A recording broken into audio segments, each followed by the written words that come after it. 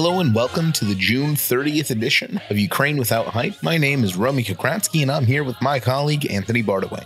Hello, everybody. We've got a really big slate of news to get through this time around with quite a few things happening since we did our last episode. So let's jump right into it.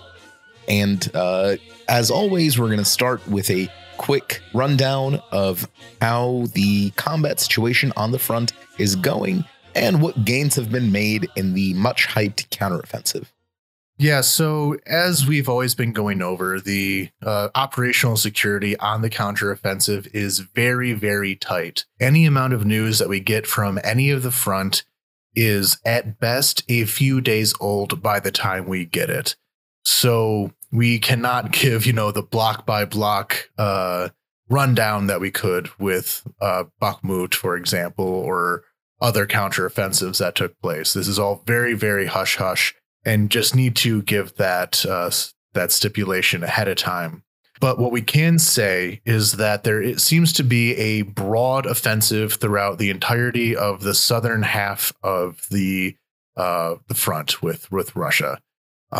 So if we look at Bakhmut, for example, that offensive is ongoing, and that is taking place without the help of these additionally super modernized, super well-trained units that came in for the counteroffensive. The Bakhmut area is still only the troops assigned to the local area from the general military. But even so, they are continuing to make progress around the flanks of Bakhmut city. It is not well known if they will ever try to attack the city itself, just because it seems like that is a good trap to have Russians in if they can be surrounded. Just keep them there. There's not much of a city left anyway to save. So I'm hoping what they do is turn it into a shooting gallery. They have very nearly retaken the town of Klishivka, which was the Russians' command post in the southern part of the Bakhmut area. They have gotten very close to cutting it off from Bakhmut city. And I think that within the coming weeks, we will see a retake of Klishivka, which will lead Ukraine to be able to then move on to the highway into Bakhmut. So all these problems of Ukraine getting gradually surrounded in Bakhmut that took place over the last few months are about to be reversed and about to happen to Russia instead. Similarly, without looking at the fresh counteroffensive forces, Avdiivka, there has been some small counteroffensives around Avdiivka, retaking some of the smaller villages in its immediate surroundings, relieving the city somewhat of the cauldron that it was put in. But as for the modern full proper counteroffensive, we can call it, we are looking at three main prongs going into Russian territory. These are Stepovo, Novodanilivka, and Velika Novoselka. Progress is being made in all of these directions. It is slow, much to the consternation of Ukraine's Western partners, who are constantly complaining about how slow this is going. But it is steady progress that has not really let up since the counteroffensive began. And again, we can't give too many details about those because we simply don't know. And finally, if we look at Kherson, we talked about Kherson in the last episode, the horrible damage that was done to that city and its surroundings. But we can give an update for the combat situation there in that Ukraine has made a crossing of the Dnipro River at what used to be the Antonovsky Bridge on the town of Dachi. In the past, Ukraine has raided into this territory before. It's always been very brief. When this has happened in previous episodes, I said this is just a raid, don't worry about it. But it seems like in this case, Ukraine has made a bridgehead over the Dnipro River that they have held for the last week, and are potentially moving on to Oleshki, depending on the size of the force that Ukraine decides to put into that bridgehead. This has mostly been able to take place because Russia has removed many of its combat forces from the Kherson region in order to repel the Ukrainian offensive around Zaporizhia and the western parts of Donetsk Oblast. This is what happened with Kherson and Kharkiv offensives of last year, where Russia thought they needed troops to be. In this case, Kherson, by moving troops to Kherson, they took troops away from Kharkiv, which allowed for the Kharkiv offensive. And that is starting to repeat again, which is the general idea of this counteroffensive, which is to attack everything, see where the Russians are weak, see where the Russians will replace their forces, and wherever they decide to make themselves weaker to strengthen somewhere else, strike the weak point. And that is basically what we're able to see from what we know. Furthermore, we can say that only about 20% of the gathered forces for the counteroffensive have been committed. 80% of them are still held in reserve for future use. And of the things that we do know, we can kind of say this is a bit like jazz. What are the notes that aren't playing? And when Russia gains a victory, they like to publicize it and publish video of it. In this case, they simply have not done so. There was one video from the very beginning of the counteroffensive of them destroying several armored combat vehicles, which, by the way, some of them have since been recovered and repaired and put back into the field. And they keep playing that video on repeat over and over again. So kind of leads me to assume that that's about all they got. But speaking of rather humorous failures on the part of the Russian military, we have to get to our top story of the week, which was the failed coup attempt by Wagner Group, called by our friend at Spaghetti Kozak Media a coup de blat. This is probably going to be the meat of this week's episode, simply because it kind of showcased all of Russia's failure in kind of this single series of events. So let's start from the top. Yeah, let's give just a overview of what we absolutely do know what happened, and then save the pontification for afterwards. So late at night on June 23rd, the Wagner mercenary group led by Yevgeny Prigozhin, often nicknamed Putin's chef. He's not actually a chef. He simply was the guy who handled the catering for the Kremlin. Apparently, that was considered a high status position in Russia. But he also later was given the Wagner mercenary group to found, also known as Wagner PMC, which Russia used as a proxy in various conflicts, notably in Syria and Africa, to do soldier of fortune things, provide bodyguards for gold hoarding warlords, guarding oil facilities in the Middle East, and so on. Typical mercenary stuff, but things that the Russian government wanted to do but didn't want to do openly. They used Wagner for. Well, for the pretty much entirety of the full-scale invasion, Wagner has been at loggerheads with the actual Russian Ministry of Defense, with Wagner very often accusing the Ministry of Defense of withholding supplies, withholding intelligence, not coordinating with them. This ultimately culminated, again, according to Prigozhin, that the Ministry of Defense actually attacked a couple of rear bases that Wagner was holding, killing a bunch of Wagner mercenaries. Now, we don't know if that's true or not. And the video they provided seems pretty fake. Yeah, that's the story that Wagner is going with anyway. So on the night of the 23rd, Wagner gets a bunch of guys together. They pull off a bunch of their mercenaries from these rear bases, and they drive into Rostov, which is right across the border from Ukraine. Rostov-on-Don, it's a decent sized city, million-plus population.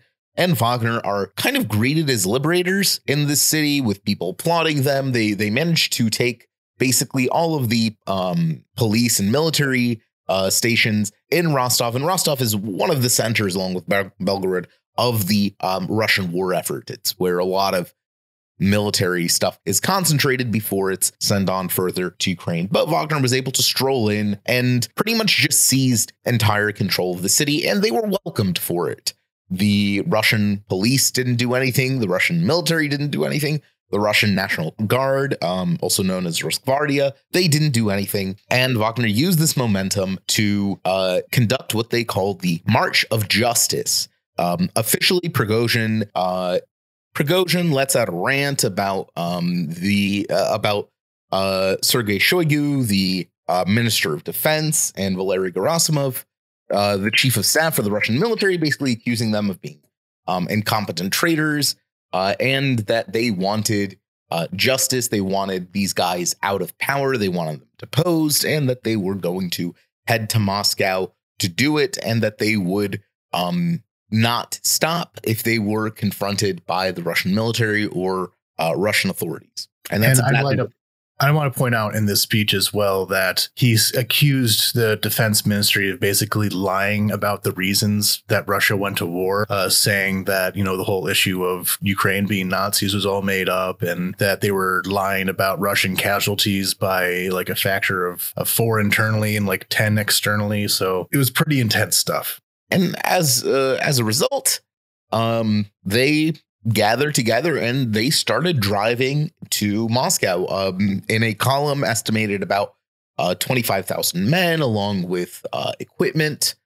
And there were firefights and conflicts on the way. Of course, a lot of this is difficult to confirm, but we do have confirmations that they shot down a very expensive aerial command post, of which Russia has, I believe, single digits of, and they don't deploy them into Ukraine. They keep them back in Russia because it turns out air defense can down these very expensive things, and that killed quite a few people. They also downed a bunch of very expensive helicopters, which Russia has been running low on because, again, these helicopters get shot down Ukraine at a very pleasing for us rate. And of course, there are unconfirmed reports of actual firefights on the road itself, though those are difficult to confirm. But we do have images of the helicopters downed and of the debris from the aerial command post. So we can definitely say people died, and Wagner did shoot on Russian military forces and killed them.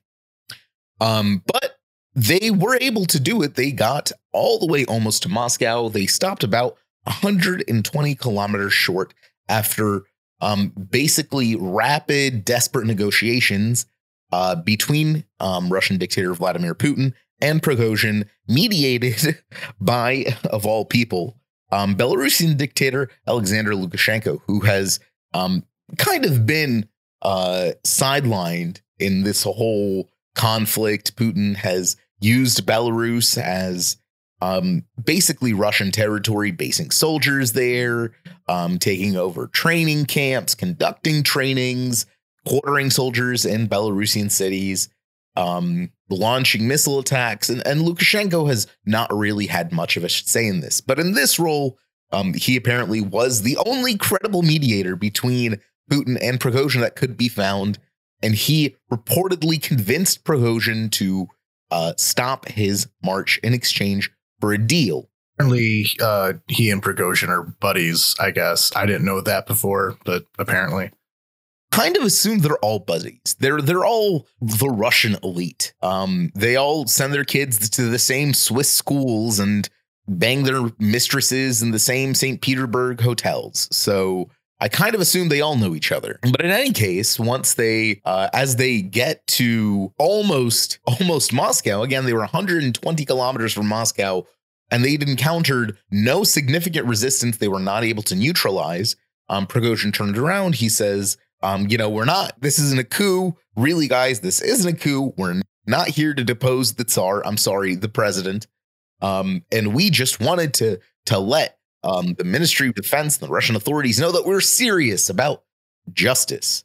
But of course, they were able to neutralize any opposition, and they just stopped at this 120 kilometer point from Moscow after these rapid fire negotiations. Reportedly, and again, it's difficult to say what the truth here is. We are talking about Russia, which is not known as a bastion of transparency and honesty under the best of circumstances.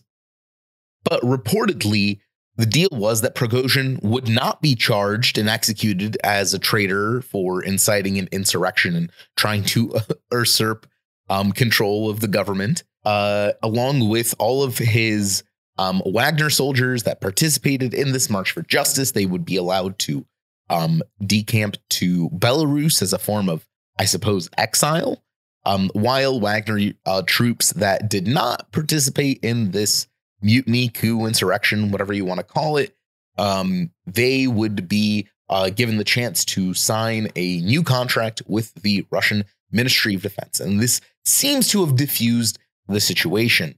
Prigozhin turned around. Rostov was relinquished, I believe, back to Russian authorities, though there are reports that Wagner is still holding some of the military facilities within Rostov. Again, this is a lot of this stuff is very difficult to confirm, and people are saying this, that, and the other. And without physically being in Russia, it's difficult to say what the actual truth of the matter is. What we do know, however, is that Wagner, at least some Wagner units, did come back to their bases in Ukraine. And the situation kind of ended not with a bang, but with a whimper. Well, here's what we know of the responses that people have had to this incident. And I think a good one to look at Russia's international standing is from Kazakhstan. Now, there was attempted overthrow of the government in Kazakhstan very shortly before the Russian invasion of Ukraine. And as a part of that, Kazakhstan activated the Collective Security Treaty Organization guarantees to defend their country, and Russia sent troops to protect the Kazakh government.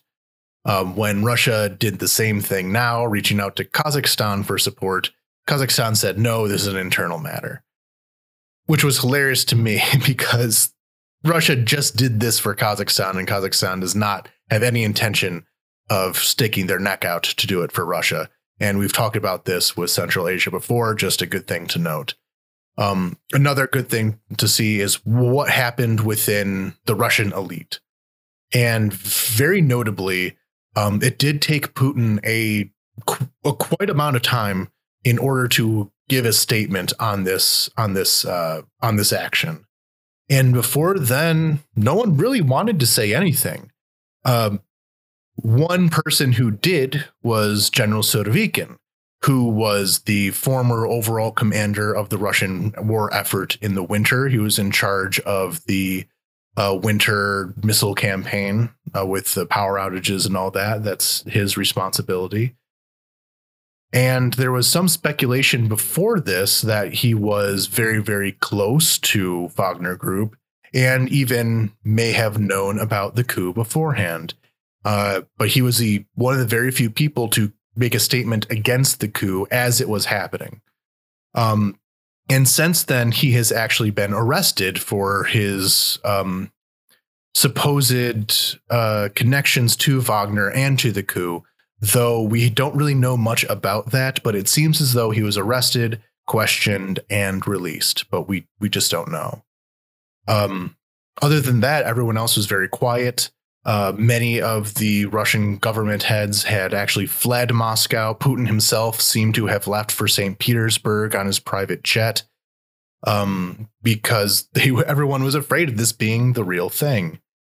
There was no real opposition to Wagner. If they hadn't stopped, if this deal wasn't struck, it is completely within reason to imagine that Wagner would have been able to drive straight up to the Kremlin with basically zero resistance. Yeah, they threw up like barricades. They tore up their roads, which Russia does not have a lot of good roads to begin with. So RIP to their decent roads. So this whole time, it really seemed like the Russian elite expected this to be a bloody coup before it turned out not to be, which, though we have to keep in mind that Moscow is a gigantic city, there were still some special forces sent back to Moscow to defend it. but they seem to have an idea that even if the coup would have failed, and I kind of knew immediately that it would have failed, they were still very afraid. And that says a lot about the potential for Ukraine launching attacks within Russia. But we'll get into that in our speculation area. Again, Lukashenko turned out to be the one who brokered the deal. So Belarus did play a very important role and is now the home to the leftovers of the Wagner group. And it's any question what they will do in Belarus. Within Ukraine, there was applauding and joking because this was funny. It was great to see Russia tear itself apart. It was very, very funny.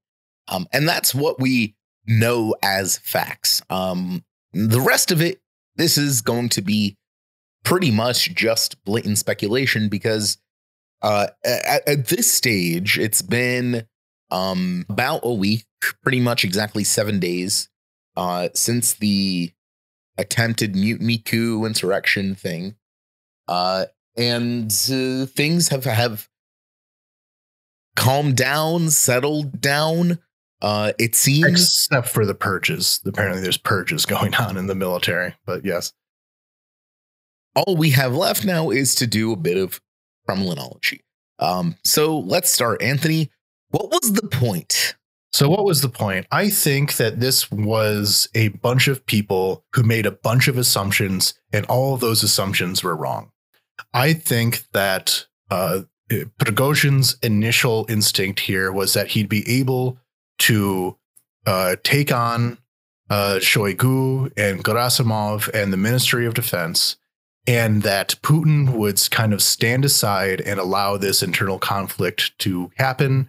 And then once the dust settles, Putin would kind of crown the victor and move on from there. I think that Prigozhin thought that he would not be taking on the full might of the state, just Shoigu specifically and Gerasimov. The Shoigu and Gerasimov were both in Rostov at the time in the Southern Command Center. So Rostov, for those who don't know, so the Southern Command of the Russian military is probably the most important command center directing the war against Ukraine. It had been since 2014. The puppet authorities in Donbass were pretty much directly run out of Rostov. The Southern Command is the main show here, and everything else is just a sideshow. So Prigozhin thought he would take the Southern Command, which he did. And since Shoigu and Gerasimov would be there, he could probably hold them hostage, make them sign some paper saying they resigned. Basically, what happened here is raiding. We've talked about this before in the context of mafia activity, of black market economics. A raid is when a mafia group busts into a territory, a business, with fake papers saying that they're the people who actually own the place, and they force the person who actually owns it to sign them, or otherwise squat there and threaten anyone with guns to tell them otherwise. I think that's exactly what happened here. I think that by taking the Southern Command, by capturing the leaders of the Ministry of Defense, he could effectively do a raid on the Ministry of Defense and get what he wanted from it. In this case, he was afraid of Wagner Group being disbanded and absorbed into the Ministry of Defense. So the first priority would have been getting that decision canceled, and then having one of his guys, possibly Surovikin, installed as the Minister of Defense or something like that in their place. However, that then came the Putin speech. And in the Putin speech, something that I kind of expected would come later on, Putin said, no, this is a assault. This is like 1917. This is a revolution against the proper government. These people are traitors. And I don't think that Prigozhin expected that to happen. So when Putin came out against him, it then became Prigozhin against the entire Russian government, the entire Russian system, as opposed to just him against Shoigu and Gerasimov. So when he kept going on to Moscow, hoping that something would break. But I think that by the end, he realized that an attack on Moscow would have been suicidal for him 100% and needed a way out. In the meantime, I think that Putin really did not see anything like this coming. I'm sure that he thought his system was completely coup-proof. Prigozhin was his guy. Prigozhin was his Mr. Fix-It. Prigozhin was his person he needed. If he wanted anything done, Prigozhin would be the one to get it done. And his number one tool is what turned against him. And Putin is a guy who really does not like it when people betray him.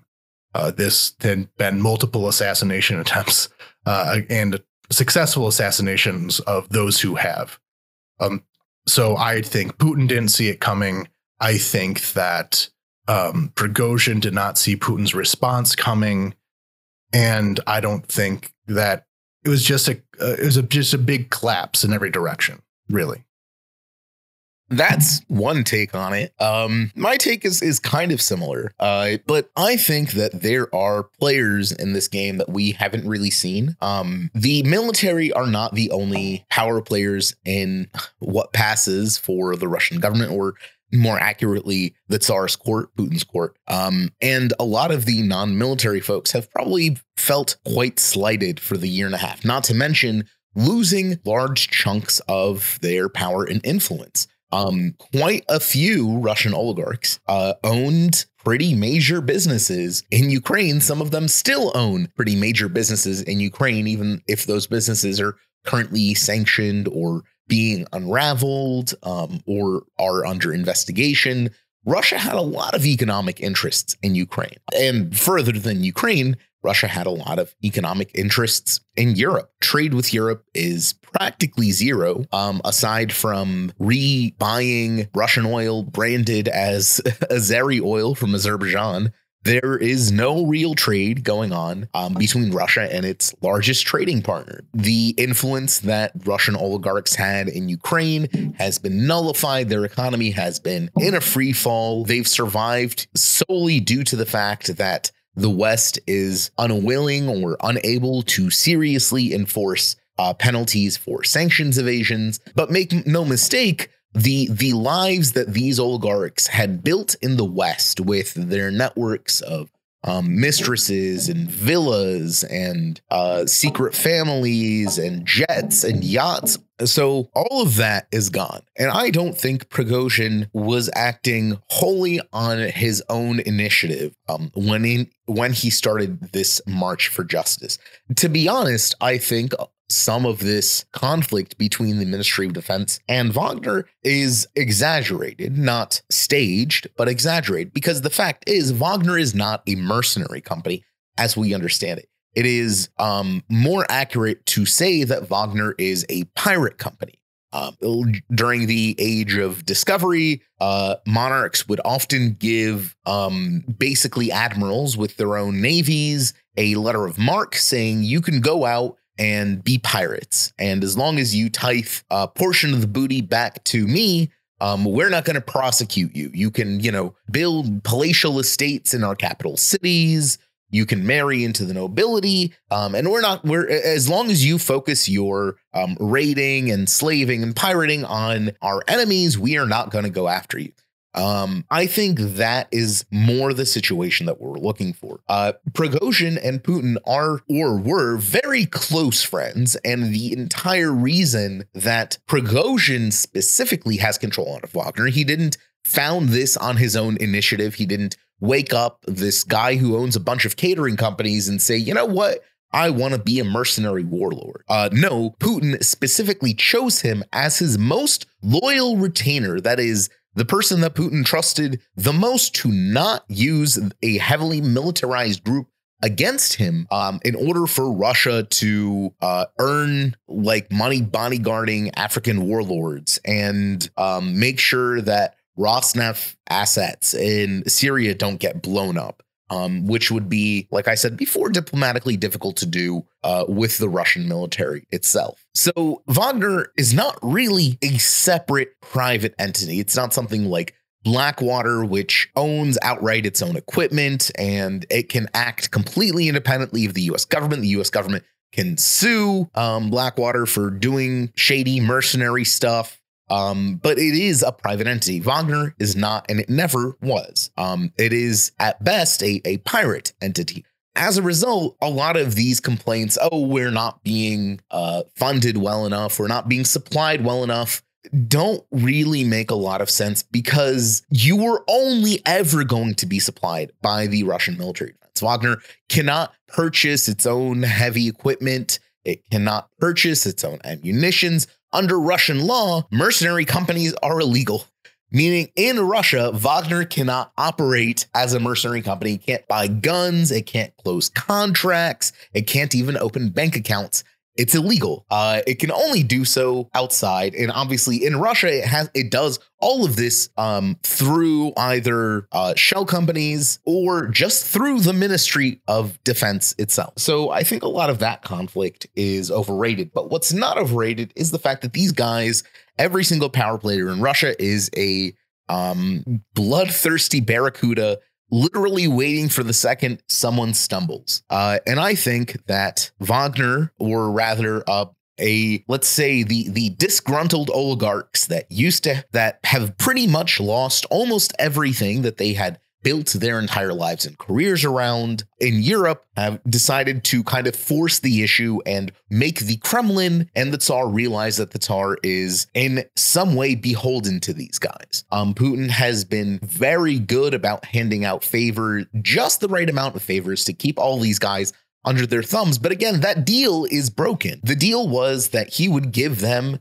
favors, he would give them diplomatic defenses, he would propagandize them, and in return, they would take a bunch of money and give him his share. But that's done now. All of the things that they worked for is gone. And I think that this was a attempted show to the Tsar that, listen, we need a new deal. We deserve a new deal. We need a new deal. But Prigozhin, being not someone who actually wanted a coup, that is one thing that he said that I do believe. I don't think he ever intended to overthrow Putin, to seize control of the country. Prigozhin, just like everyone else in Russia, fully understands that the only reason that Russia is not right now in all-out bloody civil war is because Putin's alive. And the second he stops being alive, every single old deal, every single promise and favor, all of that becomes null and void. And it's a free fall.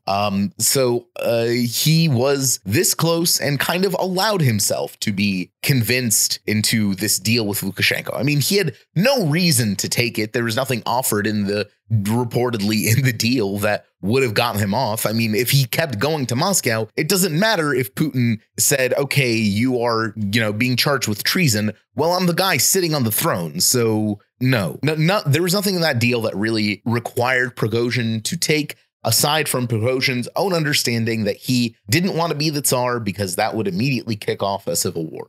And they have a genocide to complete. So I think all in all, it was kind of this show of force from the disaffected oligarchs in Russia that went a little further than people expected, but at the same time probably didn't go far enough to actually proving their point. Things got a little out of hand. But also not out of hand enough, I feel. Right.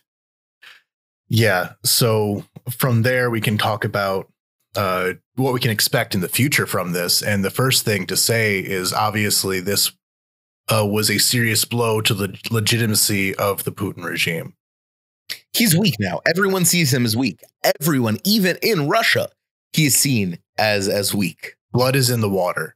And if they can't find a way to clamp down on it soon, the issue here is that one thing that Putin has been very successful at is making it so no one person is exceptionally in good place to launch a revolution of some kind. Prigozhin was one of the few that was. Kadyrov is another.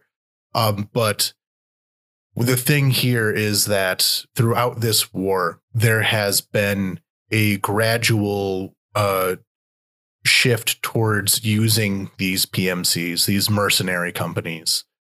They are in some cases controlled directly by the Ministry of Defense, yes, but they are private armies controlled by companies, controlled by oligarchs. And while none of these were at the level of Prigozhin's level of independence, they're still private armies. There was talk, for example, of using mercenaries as border guards in Russia, literally controlling the borders of the country, being left to these mercenaries. And I did a rant about that a few episodes ago. But what this means is there is a diffusion of power. There is a weakening of the state monopoly on the ability to do violence.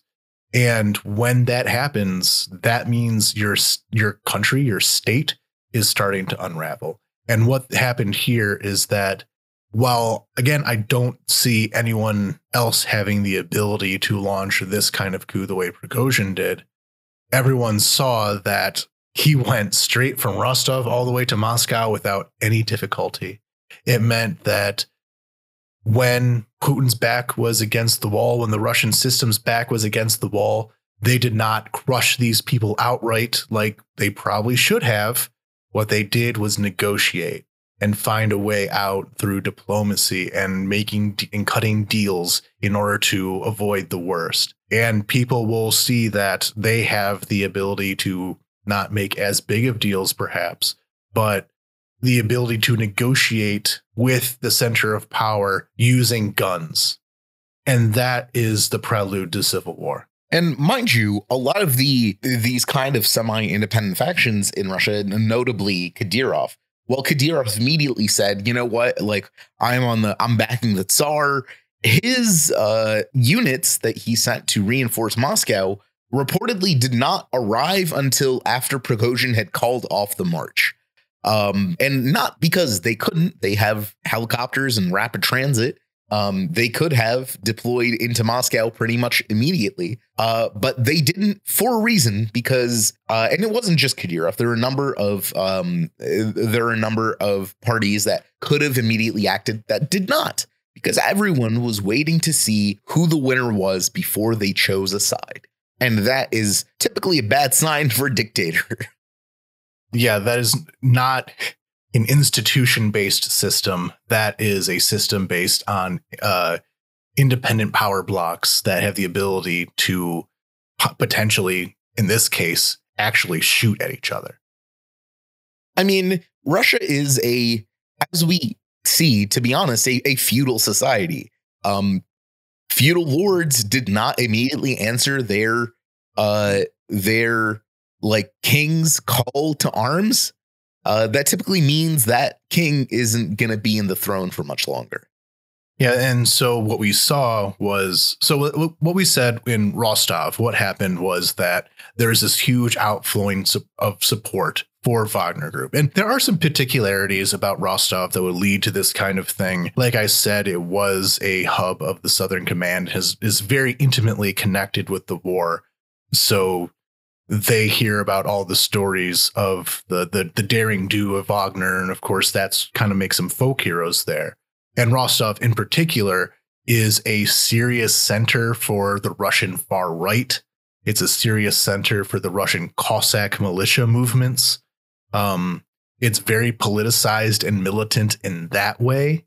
And those are the kind of people who like Wagner more than anyone else. So Rostov was a natural constituency for him.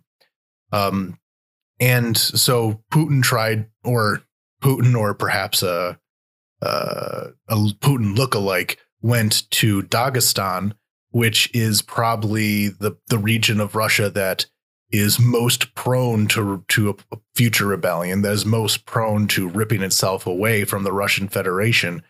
And they had to do like a big show of how everyone loves Putin there, which is something that Putin doesn't do. He does not go out into the public. And I still think he didn't go out into public. It was clearly staged, but he made a show of him going out into the public and really doing this whole goodwill gesture to show that everyone still loves him. And it was obviously desperate. So now we will pretty much just see who the next power player to shake things up is going to be. Prigozhin has made a few statements. He still seems to be at loggerheads with the Ministry of Defense. He's been spotted in both Minsk and in St. Petersburg, though we do have confirmation that his private plane did land in Minsk. So while he's not out of the game yet, he is not likely to make a serious showing for a while. But the cracks are now visible to anyone who can see it. Definitely the Ukrainian side.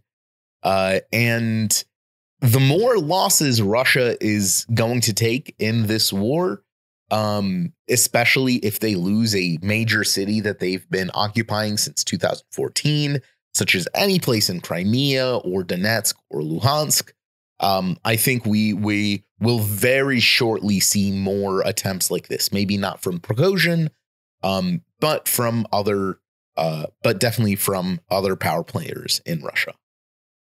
And as much speculation as we can do, one thing that at least we do know is that the Wagner Group, which is the most effective fighting force within the Russian military, they are the only ones who have won any kind of victory in the last year plus, and they are simply no longer a part of the equation. And with that, we have some other stories from within Ukraine as well as some international ones. That was, of course, the meat of our episode, but other things have happened that were quite important.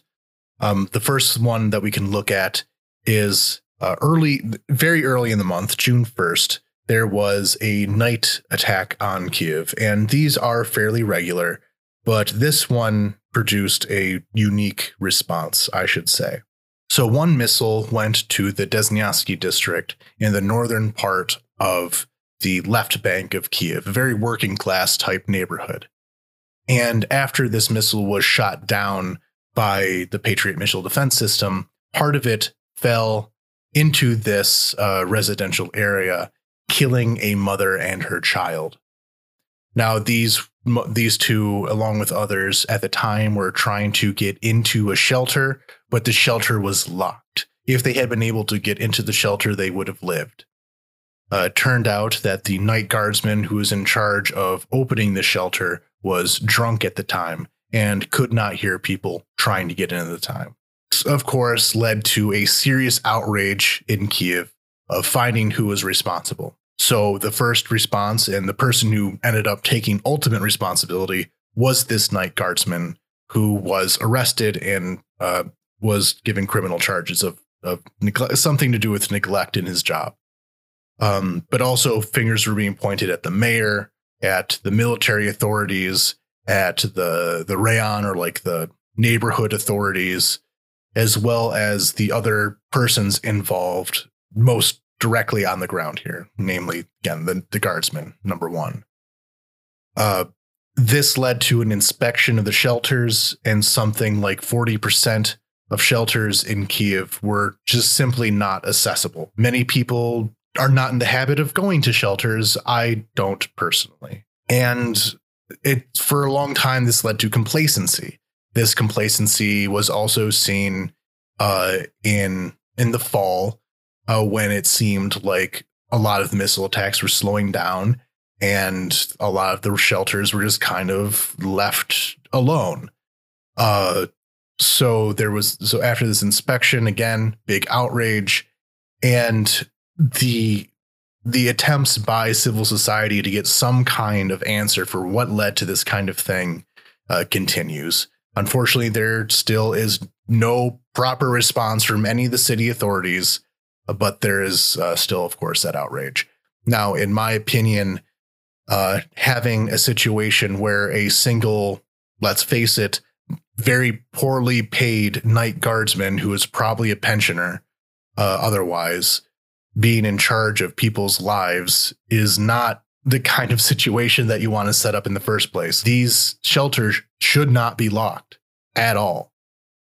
People had been complaining about them being used for, storage, or people are afraid that like bandits would get in. There's one thing I heard, but a shelter shouldn't be locked. It's not the kind of thing that an old person should have to wake up in the middle of the night to open. That is the worst kind of security system possible.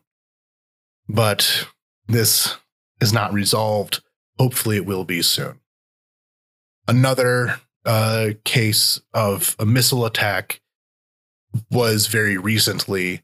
The Russians launched a missile at a pizzeria in Kramatorsk. This is not an especially unique case in the fact that Kramatorsk is struck constantly.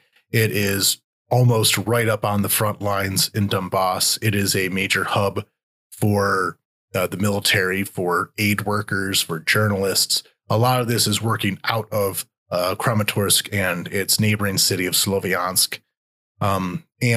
But what made this get a bit more attention was that the missile struck Pizzeria Ria in the center of the city. And this is one of the places that journalists, aid workers, foreign dignitaries often go to. It's a hangout for those sorts of people. And by just hitting this restaurant, we know that it killed at least 12 people. It injured upwards of 40 people. And these were people who were really the most connected types of people in the country as far as information goes. We know one victim was Victoria Emelina. She is in critical condition, not dead, but in critical condition.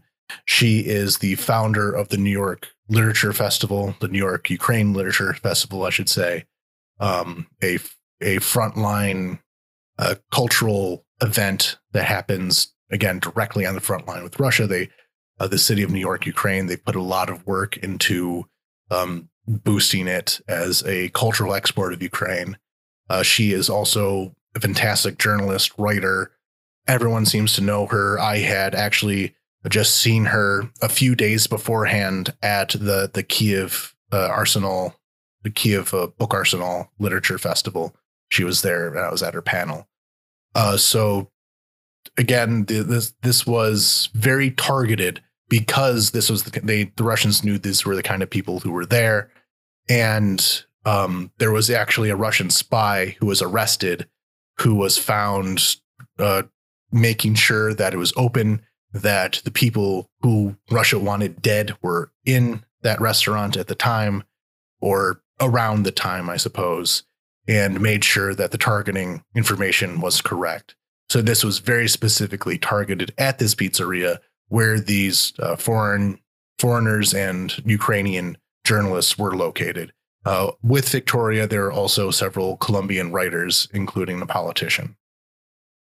So we sincerely hope that Victoria gets through it, but her family are being very hush-hush about her status, very understandably. It's not everyone's business.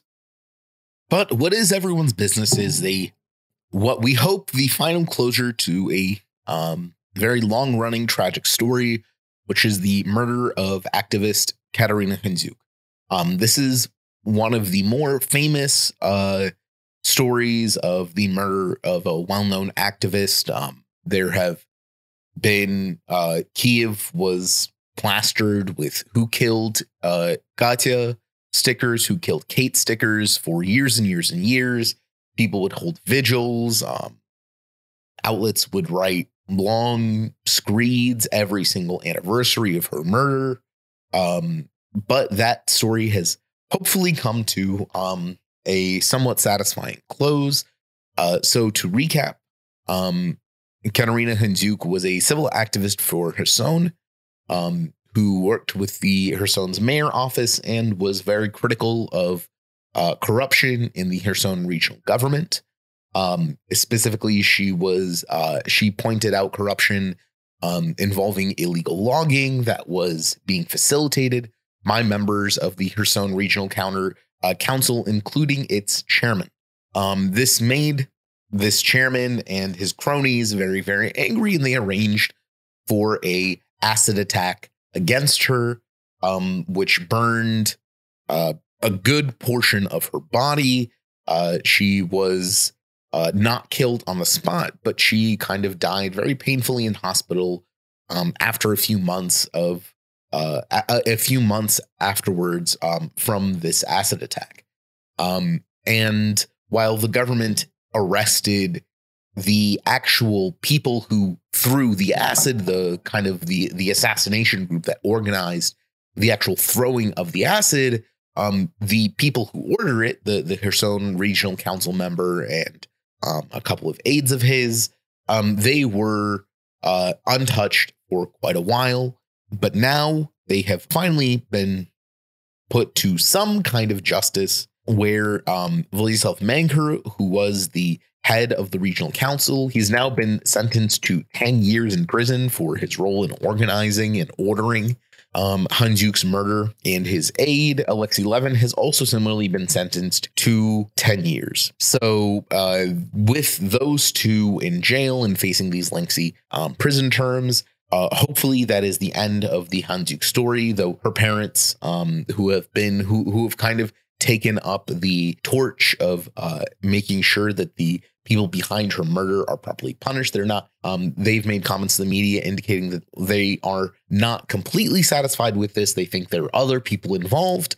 But at least the two main people behind this horrific murder are now going to be facing a very small cell for a very long time. And that way, I think we can say that the story is kind of reached a satisfactory ending. And most of all, I think it shows how far Ukraine has come in the last 8 years since the Maidan.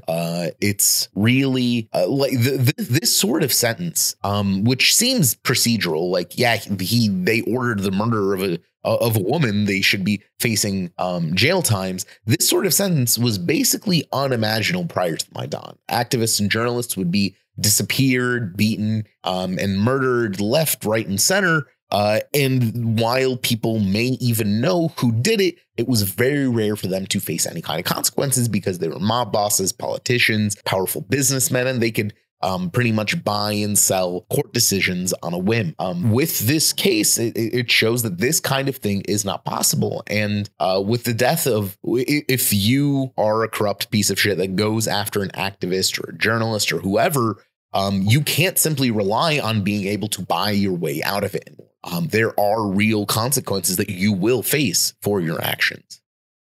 Yeah, so I'll just close off that story by saying that Kherson had a bit of a reputation as being especially corrupt, even by Ukrainian standards. And we saw the results of this during the Russian invasion. The former mayor of Kherson is now currently the head of the collaborationist government of the region. Several officials within the region are likewise suspected of working with Russia, including preventing the destruction of the bridge into Kherson, that if that bridge had blown up, the city might have been saved, but someone called off that order. The head of the security services within that region is known to have worked with Russia. So the issue with Kherson, the worst actors within that area are now either behind bars. These guys did not collaborate with Russia, actually, but others did. And if the one thing that comes from this war is that, all these mafioso and horrible people end up on the Russian side and have to not be in Ukraine anymore or in prison like these guys, that is one thing that we can take from it. But moving on to some international topics. The first one that we want to look at is an African peace delegation that came to Kyiv and later on went to Moscow. This delegation was made up of South Africa, Egypt, Senegal, the Republic of the Congo, not the Democratic Republic of the Congo, but the Republic, Comoros, Zambia, and Uganda. Now, we don't like talking about these kind of conferences and delegations because they don't accomplish anything. And this one similarly did not accomplish anything. However, there was a lot of anger from the Ukrainian public after the South African spokesman, Vincent Magwenya, claimed that he did not hear explosions at a time when this city was directly under missile attack. When this missile attack from Russia was happening, people were commenting, well, finally, these foreign dignitaries will see what it's like to be in Kiev during these attacks, only to be met by a spokesman saying, "Oh, this attack didn't happen," just completely lying flat out. Though he was later contradicted by other members of the delegation, including his boss, the president of South Africa. But overall, this African delegation gave a lot of kind of lip service to the ideas of peace in Ukraine. Then they go to Russia, and the Russians were just better prepared to take them in and talk to them, and fed them a bunch of lines of bullshit that they kind of passively let slip by. And in the end, it seemed like their main thing they wanted to accomplish was to get Putin taken off of the International Criminal Court's wanted list. They wanted that to be number one because they still want to work with Russia. And while Russia is headed up by a wanted war criminal who they are bound to arrest if he shows up in their country, and he was supposed to show up in South Africa this summer, it makes their relations a lot harder. So they wanted to get him taken off of the list. That seemed to have been their most concrete proposal that they put forward. And of course, that was not acceptable. And we do eventually want to find someone who's more of an expert in African-Russian relations onto the show, but that's a very niche academic field, I'm afraid. Yeah, if any of our listeners know someone like this, pass their names our way. We would love to interview them. Yes, because we have ideas of people we can talk about, the Black experience in Russia, that kind of thing. But a foreign policy person specifically who knows a whole lot about South Africa and a whole lot about Russia at the same time, that'd be perfect. Raise your hand in the comments. The other international topic we have here is a prisoner exchange done through Hungary. So we called it a prisoner exchange done through Hungary. That's not entirely accurate. Hungary, as our listeners may know, doesn't have quite a big problem with Russia as most of the rest of Europe does. In fact, Hungary's Prime Minister, Viktor Orban, has been quite congratulatory and complimentary of Russia even after the start of the full-scale invasion. Hungary has often voted against resolutions to condemn Russia. They've stood in the way of Ukraine receiving EU military aid more than once, even financial aid. Basically, Hungary is a fan, or at least a casual supporter of the Putin regime. And thus, so on June 8th, the Russian Orthodox Church of all organizations claimed that they had handed over a number of Ukrainian prisoners of war to the Hungarian authorities.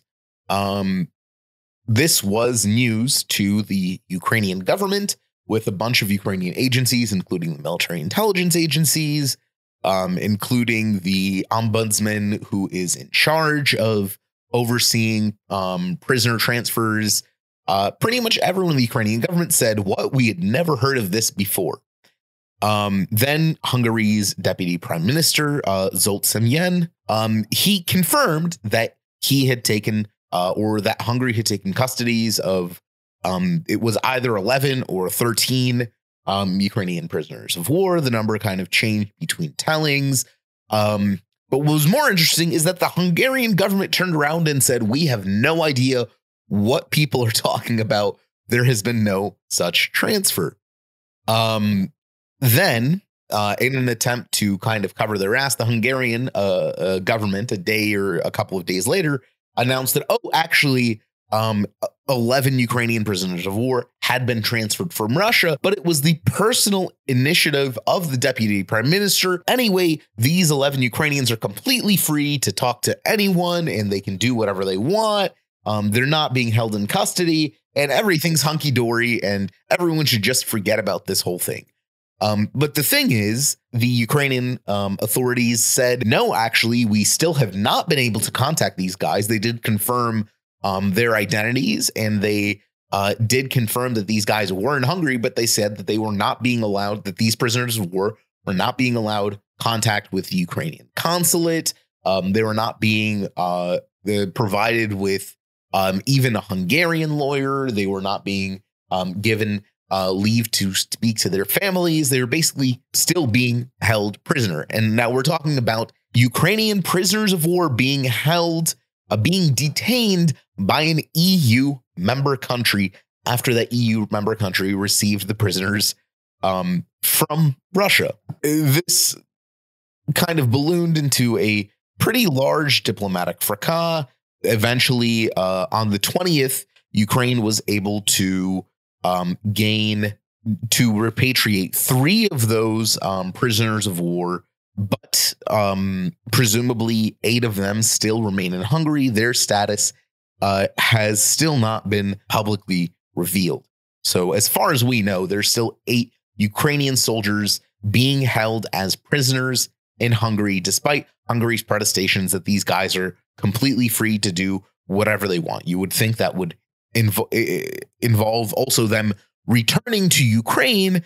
However, as we can obviously see, these guys have not been able to even contact their own families, tell them they're safe and that they're all right. This has strained Hungarian-Ukraine relationships basically to the breaking point. It was never in a good place due to Hungary's kind of steadfast support of Russia. But this latest incident has kind of made relations between Kyiv and Budapest not very good. I don't believe that if Hungary was not a member of the EU, that Ukraine would still have any sort of diplomatic relations with Hungary at all. Hungary, we've been talking about Orban and his connections to Russia this whole time, how he's kind of used his unassailable position within the EU and NATO to hurt Ukraine at every opportunity that he has had.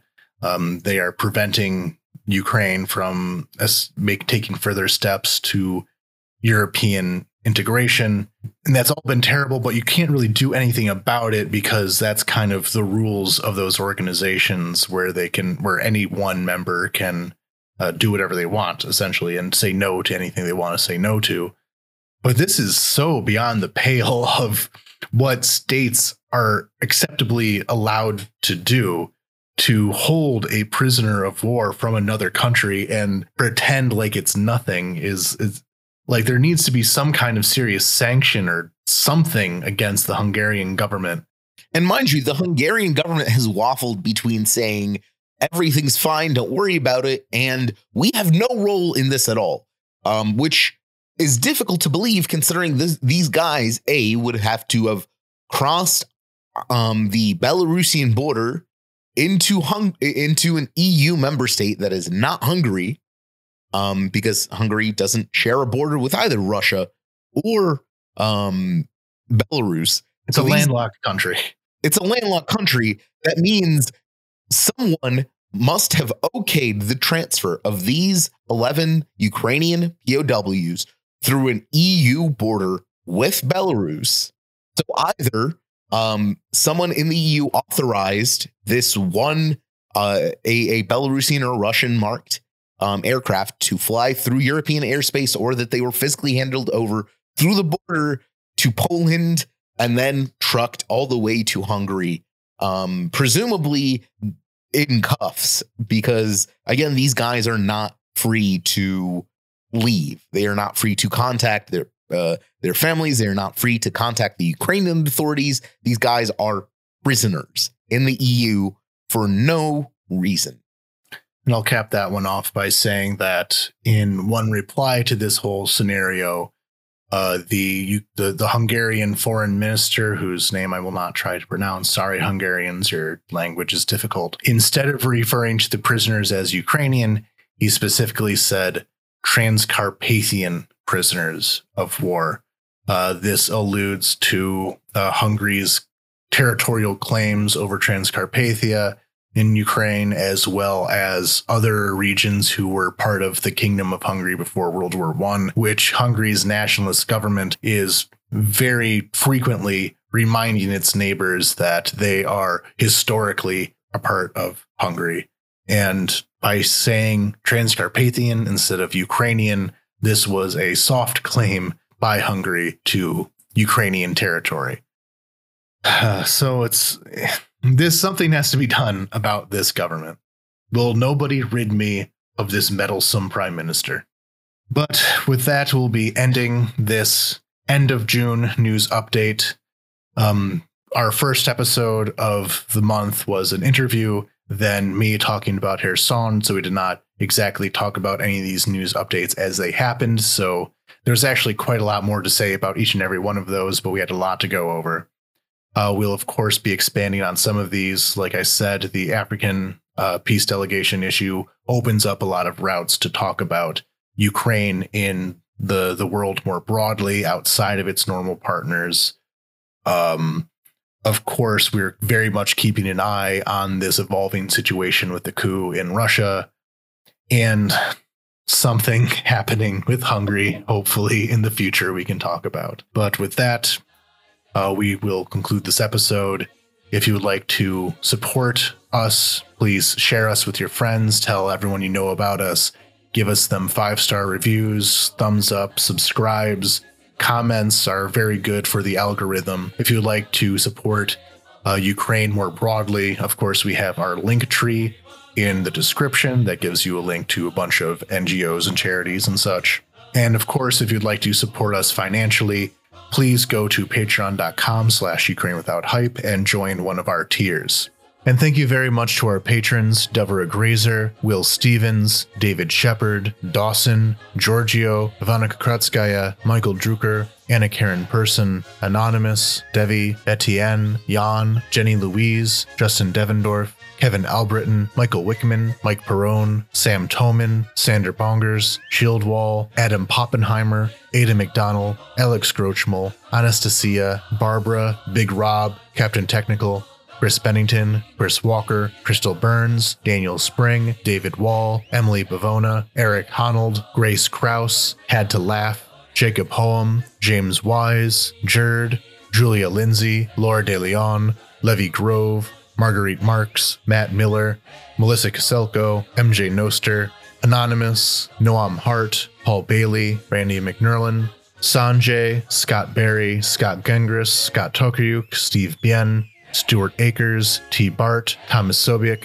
Veronica Aim, and Victoria Leontineva. Thank you all very much to all of our supporters, listen or not. You are what make this show possible. And with that, until next week, Slava Ukraini. Героям слава!